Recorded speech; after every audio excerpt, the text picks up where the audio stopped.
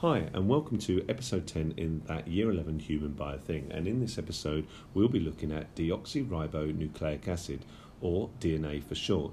DNA is found in two places. It's in animals, it's found in the nucleus of a cell, and it's in the nucleus, it's bound to proteins. These proteins are known as histone proteins, and the DNA is found wrapped around these histone proteins and forms a tangled network called chromatin. When these chromosomes or this chromatin condenses, it forms chromosomes. If you think about it, chromatin, so that's the substance. Soma means body, so it's bodies of chromatin, chromosomes, that's hence their name. Now, DNA is also found in the structure, the organelle mitochondria, and there is a theory called the endosymbiont theory, which suggests that at one point mitochondria was a separate organism which had its own DNA, and then this provided energy, and so the cell got energy from it, and the mitochondria received a safe place to live, and so that it was a symbiotic relationship. Anyway, that's not that important, but I just thought I'd mention it. And DNA, as I said, is found in the nucleus, bound to these histone proteins. Now, sections of DNA are known as genes, and these sections of DNA determine the order or sequence of amino acids that form proteins. Hence, sometimes we call the information that's contained on the DNA the genetic code. In other words, we say that DNA contains the blueprint for life, because that's where the information that's going to code for all the proteins and the enzymes, which are 3D globular proteins, are found. For those of you who are doing plant biology, there is also DNA in the chloroplast, but we're doing human bio here, so we don't need to worry about that. So let's talk about the structure of DNA. DNA is a double-stranded structure. We call it a double helix because the helix is a coiled structure, and then we call that an alpha helix, but because it has two strands, we call it a double helix. And for each turn of the helix, there are 20 organic bases. Now, we'll come back to what that is, because DNA, a single molecule of DNA, or a single unit of DNA, is known as a nucleotide. And a nucleotide consists of a phosphate group, a pentose sugar, that means it's a 5-carbon sugar, and in this case it's deoxyribose, and a nitrogenous organic base, or organic base. And the organic bases, there are 4 of them in DNA. There's adenine and thymine, which bind together, and guanine and cytosine. Adenine and guanine are purines, that means they are 2-ring structures, whereas thymine and cytosine are pyrimidines, they are single-ring structures. And because adenine is always bound to thymine with 2 hydrogen bonds, and guanine is always bound to cytosine with 3 hydrogen bonds, that means you have 3 units across, if you like. You've got a 2-ringed and a 1-ring structure, and so the distance across between the chains is always the same. In other words, they keep an equal distance apart, they are parallel. However, the 2 chains run in opposite directions, and so we say that the chains are anti-parallel. Against is the anti-part, and parallel run in opposite, an equal distance apart, so it's anti-parallel. The chains are bound together, the nucleotides are bound together by phosphodiester bonds, and that's a bond between the phosphate group and the pentose sugar, in this case, as I said, the deoxyribose.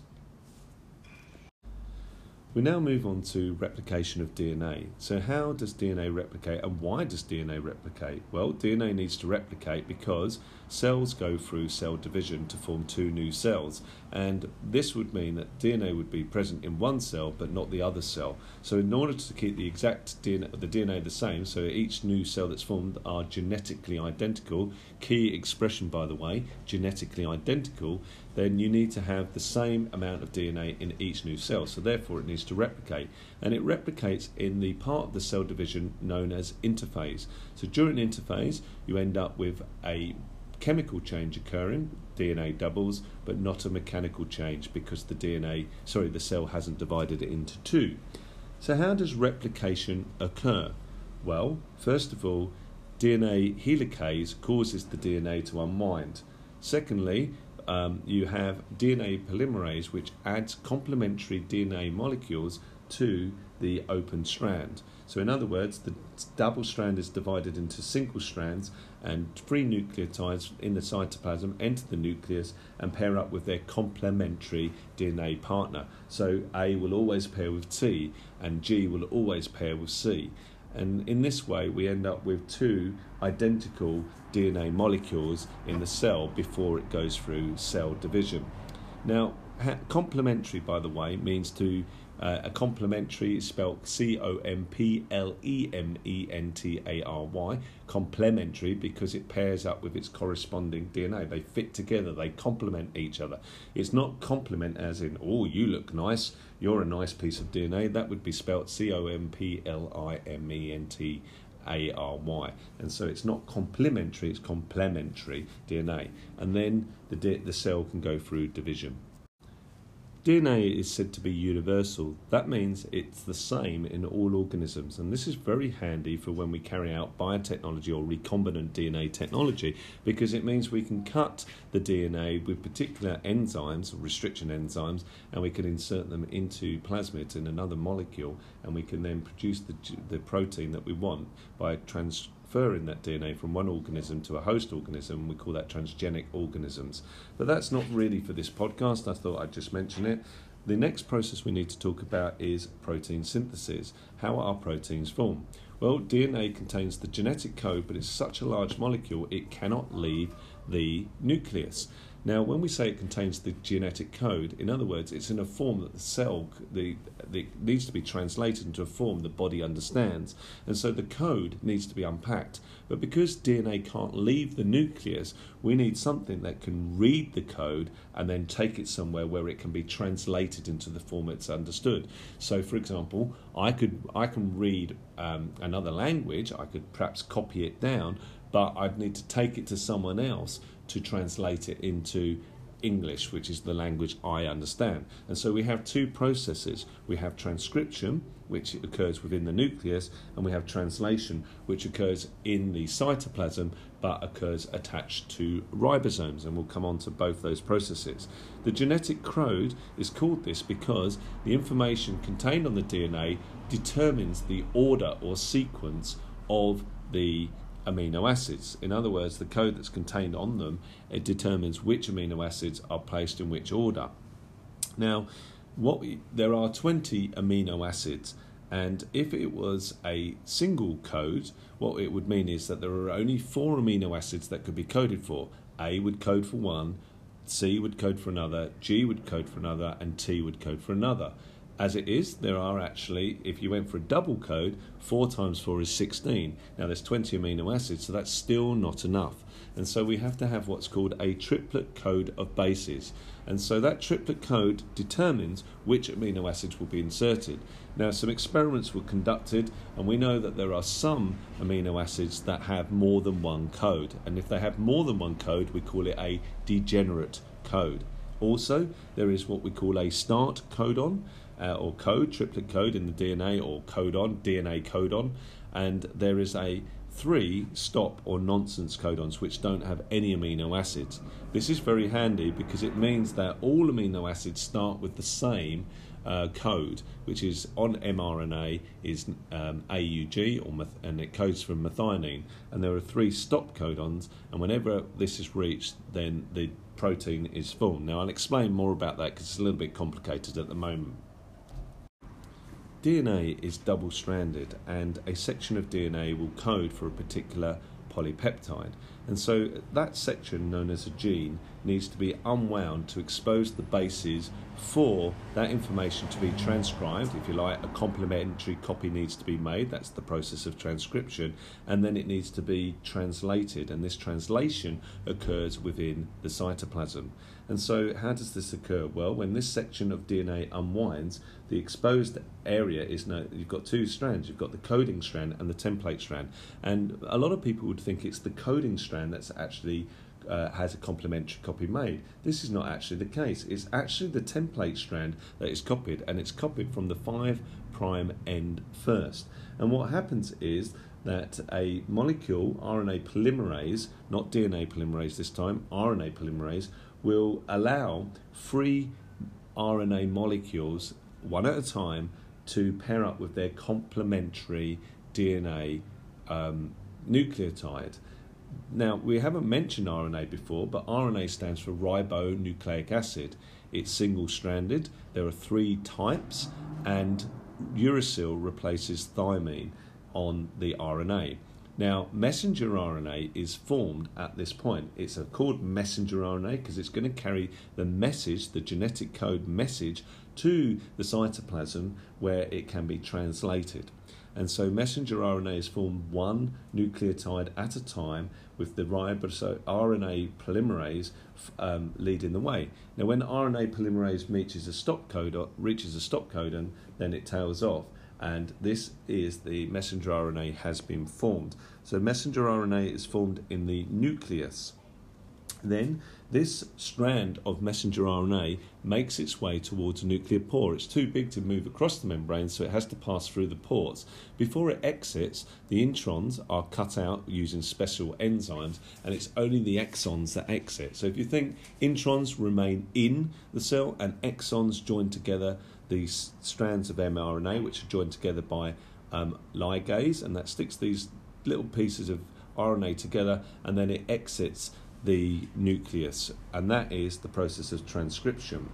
Then what happens is this messenger RNA attaches itself to a ribosome. Now, ribosomes are actually made up of rRNA, ribosomal RNA, which is manufactured in the nucleolus and then enters the cytoplasm to form ribosomes. And this structure, the ribosomes, is the site of protein synthesis. It's at this point that transfer RNA binds together with an amino acid and brings a specific amino acid to the ribosome. The transfer RNA amino acid complex then moves along the messenger RNA until it finds its complementary codon. And when we say codon, that's on the messenger RNA. The series of 3 bases on the tRNA, the transfer RNA, are an anticodon, and they pair up. And once the first of these being AUG, which is the start codon, as I said, the transfer RNA amino acid complex has methionine as its first amino acid.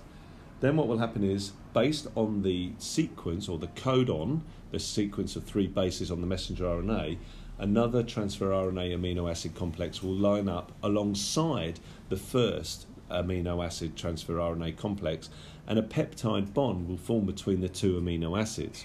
Once this has occurred, the ribosome will move along one space, or if you like, along to a next set of 3 codon, next three nucleotides and a codon, and this allows the first transfer RNA to go back into the cytoplasm to pair up to bind to a new amino acid, which the sequence of which the anticodon determines which amino acid that will be.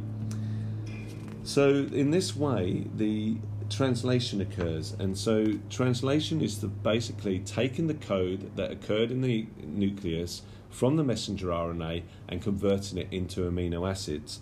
And when this process will continue, the transfer RNA will continue to add on amino acids, and the ribosome will keep moving along, holding them in place while that peptide bond forms, and then when a stop codon is reached, no further amino acid can be added.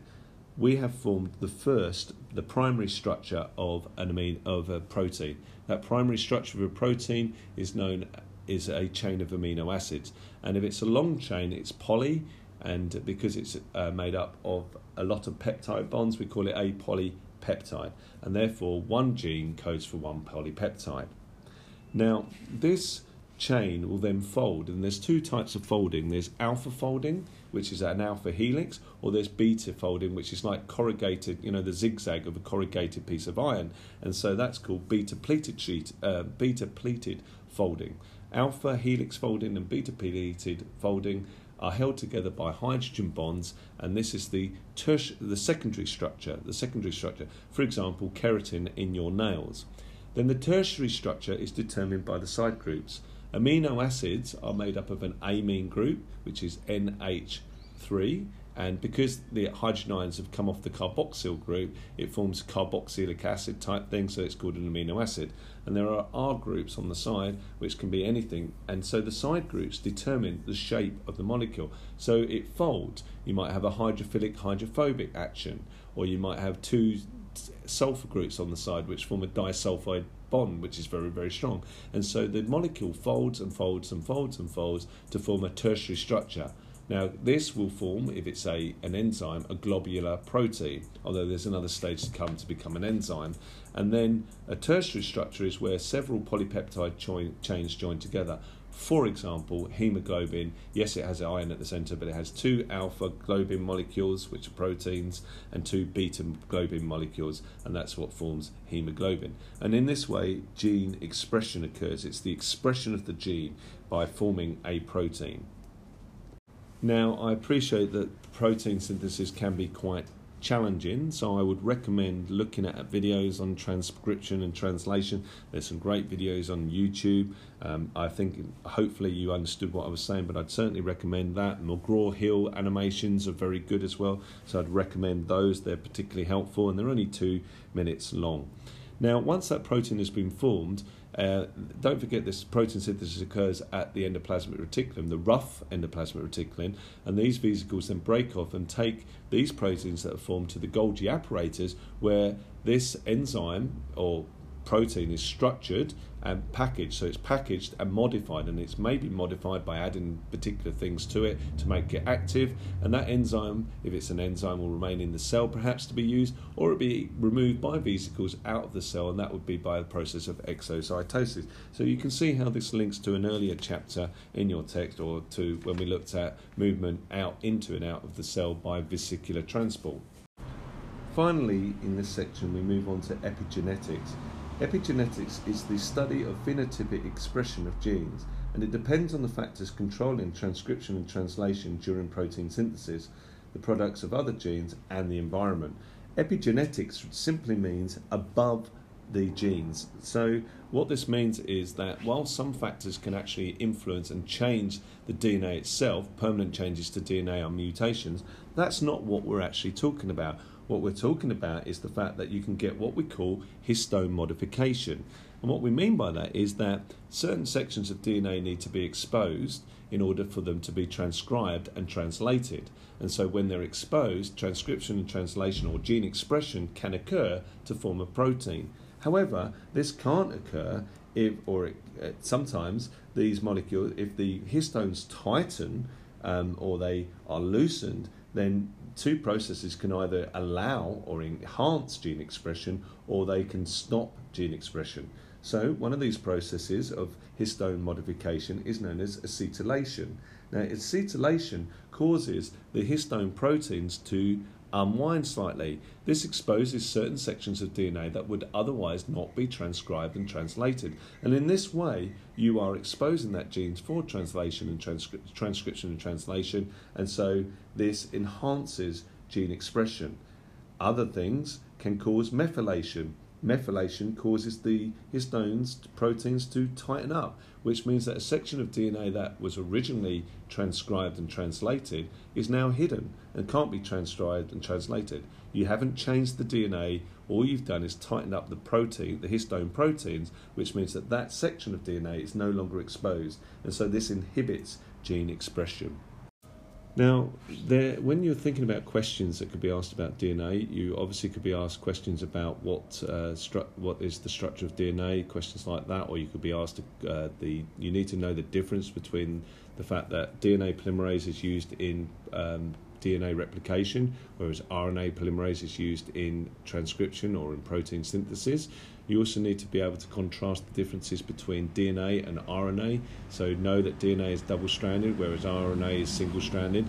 Know that DNA has the sugar deoxyribose, whereas RNA has the sugar ribose. Note that DNA has adenine, thymine, guanine, and cytosine, whereas RNA has uracil instead of thymine. So these are important things to be able to tell the difference. And notice again that I contrasted each statement, and so that could be done as a table. And that is the end of this podcast.